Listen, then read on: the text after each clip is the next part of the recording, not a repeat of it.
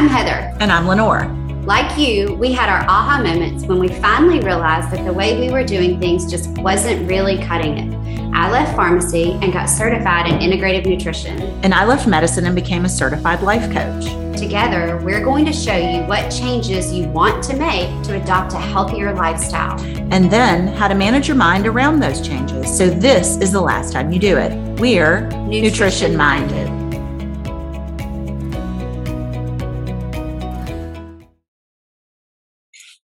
Hi. Hey, that's Heather. I'm Lenore. Doing well so far. We're coming to you today from my condo, where if you hear heavy machinery going by, there may be a tree going by outside my window. We were doing pictures a little bit ago for this podcast cover, and Heather goes, "Look, literally saw a tree. There's a tree going by." I said, "Look, what do you know?" Okay. Here's a tree on a truck driving by. Yeah. Okay, so what we're going to talk to you about today is a belief that a lot of Heather's clients would bring to her frequently, and that was, you have to be small to be good. Okay. Like it's a body image thing, and I think people believe that they're not healthy or they're not innately good. They're not doing good things unless their body size is small. Yeah. And who would you hear this from? Like, how many of your clients? Oh, a lot. Yeah. I would say the majority of the clients that I have that are specifically trying to lose weight, even if they already have a small body size, they believe their body size should be smaller. And a lot of my clients feel very strongly in restriction. Like, I need you to tell me, don't do this, and then I'll feel good. I was so fascinated by this when you first told me this. Like, they come to you and they get upset if you don't tell them what not to eat. And I'm like, let me make sure I have that right. Like, you have to give them a list of things they cannot eat, or they'll be upset. Yes. Yeah. So what's up with that? I think my thoughts tell me that the restriction is a good guideline. I feel like people need a guideline almost. Yeah, like a boundary. Or a rule. Yes. Rule a boundary, a rule. People want boundaries and rules because they're comfortable. Oh, okay. Huh. And somebody else gave it to them. I mean, that's just an interesting thing to point out. I'm right if I'm within the boundary, and I'm wrong if I'm not within the boundary. So now I know right from wrong. And again, the whole body image size thing, I'm good if I'm within the boundary. I'm bad if I'm out of the boundary. Yeah. So they specifically want these food rules that I really push back on. I really hate to give food rules like that because of that, because it's so restricting. Yeah. And psyche-wise, it works the opposite way. So if I create a boundary for you, you create resistance and rebellion. Right. Instead of allowing. Yeah. Okay. So I think that's interesting because as a primary care doctor, what I heard from my patients was the opposite. It was, well, there's really nothing that I can do about my weight. They would say, I've always been fat, or I've always been unhealthy. Or it's in my genes. That's a big one. Everybody in my family looks like this. Like, I'm never going to do anything different. Like, this is just how I am. And, I would have a patient come in. Sometimes, like, they'd see their OBGYN and their blood pressure was up. So they would get sent to me to see, was that a one-time thing? I mean, everybody's blood pressure's up a little at the gynecologist. Right. But, is it really up on a regular day when they're just coming to chat with me? Or, and so then I was like, well, let's just check some labs. So then we get, their fasting blood sugar and their fasting cholesterol and all these things. And I'd be like, oh my gosh, not only do you have high blood pressure, but you've also got diabetes, the beginning of diabetes and this issue too, high blood pressure, high cholesterol, diabetes, which is metabolic syndrome. And so women, in my experience, were more likely to try lifestyle interventions like diet and exercise. Yeah. I think because we're socialized to, we're accustomed to it. Yeah. Yeah. And guys, oh my gosh, so many of the guys are like, just give me a pill, doc. Yeah. And I'd go, really? Easy way. What? Make it go away. I'm not going to give you a pill. Yeah. If you don't do these other things, the pill's not going to do anything. I'll be all right. Just give me a pill. Yeah. And I'm like, okay. So I had patients younger than me who had had strokes because they didn't take care of themselves and they just thought that a pill. And the other thing too is, did you know you actually have to take the pill? Yeah, compliance is a little bit of a thing.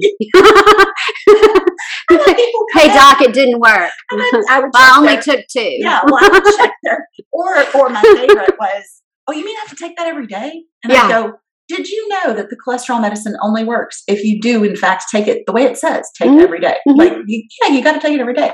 But they'd come in 6 weeks later or 3 months later or whatever, and we'd do the labs and they hadn't moved. And I'd go, huh. And so when I was a brand new doctor, I would go, well, obviously you're not taking your medicine because your cholesterol's changed. And I was very almost confrontational about it. Yeah. But then as I gained experience and like kind of got to understand how my patients thought, they don't need that. They don't. Yeah. If I come at them with you didn't do what I said, they're not going to come back. Like, or they're still not going to do it. Yeah, that doesn't serve That's them the rebellion again. Exactly. Yeah. So what I would say is, well, you know what? It looks like your average blood sugar reading came down a little bit, but I really would have expected more. Did you have trouble with remembering your pill every day? Most people do, because that's true. Yeah. I mean, people who take a medicine every day, I mean, now with me, I remember my heartburn medicine at night because I know if I forgot it, I get heartburn, you know. But like a cholesterol pill, you're not going to. They're not glaring signs. And so they may honestly forget a day or 2 a week.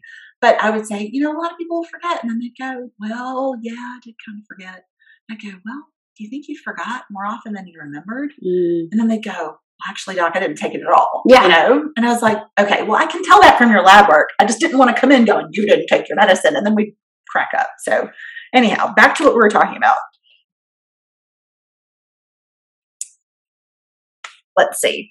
The thoughts about their weight.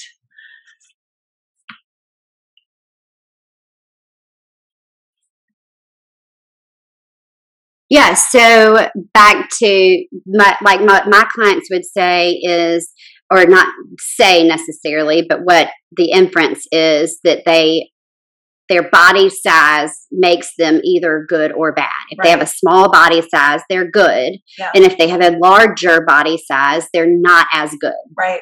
And whereas my patients would come in and say, well, there's nothing I can do about my weight. I'm always going to look like this.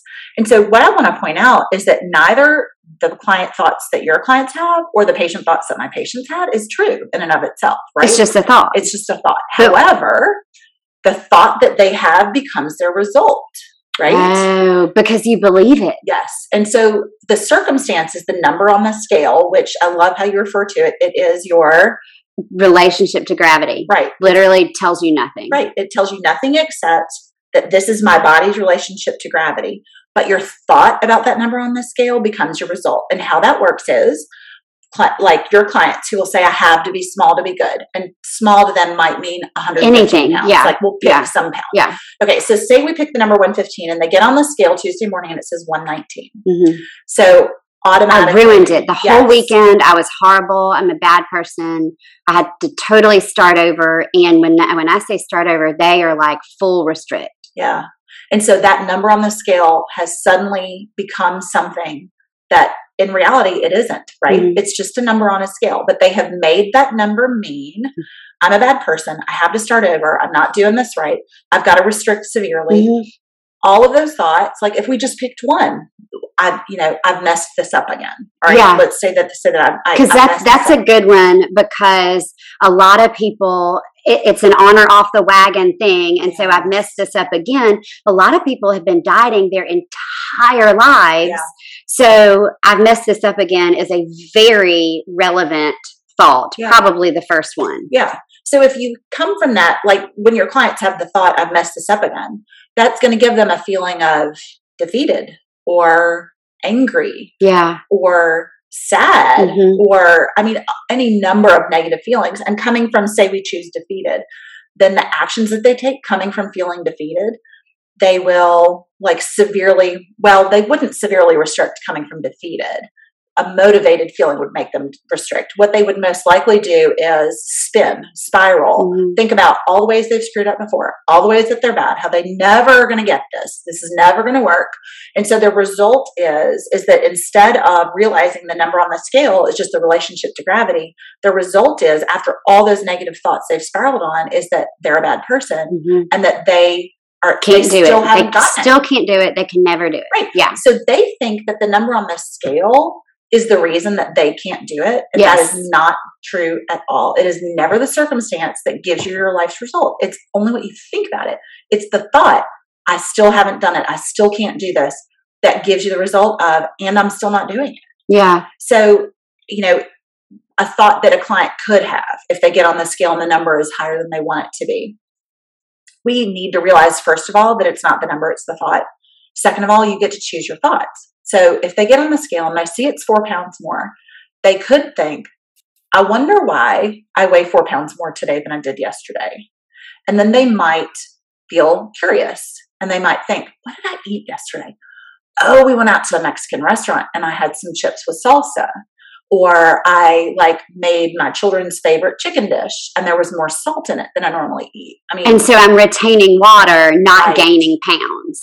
Right. And they might which is actually probably what happened, not an actual 4 pounds overnight. Or they may be PMSing. It may be that they're about to start their periods. And so your body's like, hold on to all the salt and water we can find. Let's collect. You wake up and let's collect.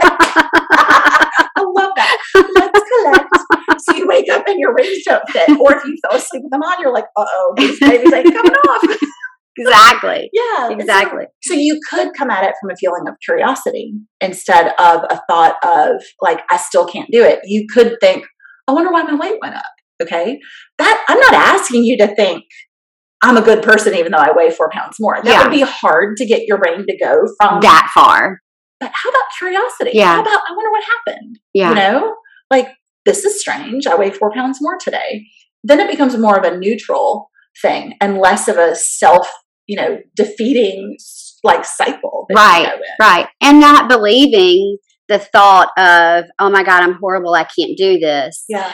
Because it's not a fact. Right. Right. That's one thing that you taught me is our thoughts are not facts. Right.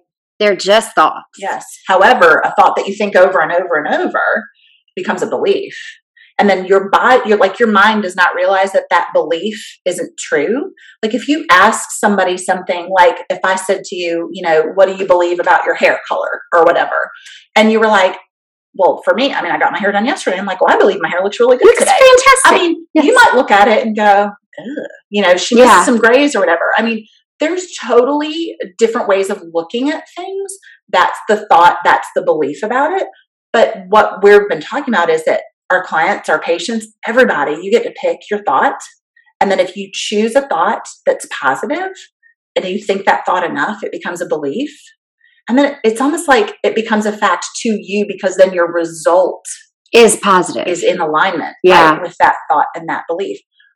And the flip side is if your thought is not in alignment with what you want, if your thought is, I'm never going to do this, then we're going to prove it to ourselves. Exactly. Yeah. You will do subconsciously. Mm-hmm. You won't even be aware of it. You'll binge. Yes. You'll eat the chips. All the things that you wouldn't normally do, because then you have that excuse, well, I can't do it anyway. Right. And then you believe I can't do it. So then you're not going to do it with other thoughts and actions. Yeah.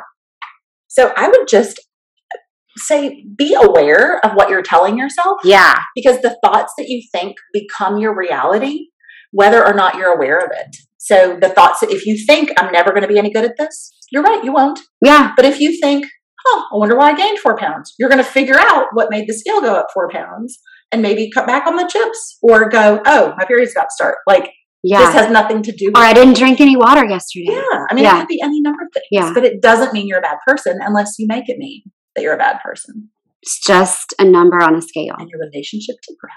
And just your relationship to gravity. That is all. And no trees went by in the making of this podcast. Yet.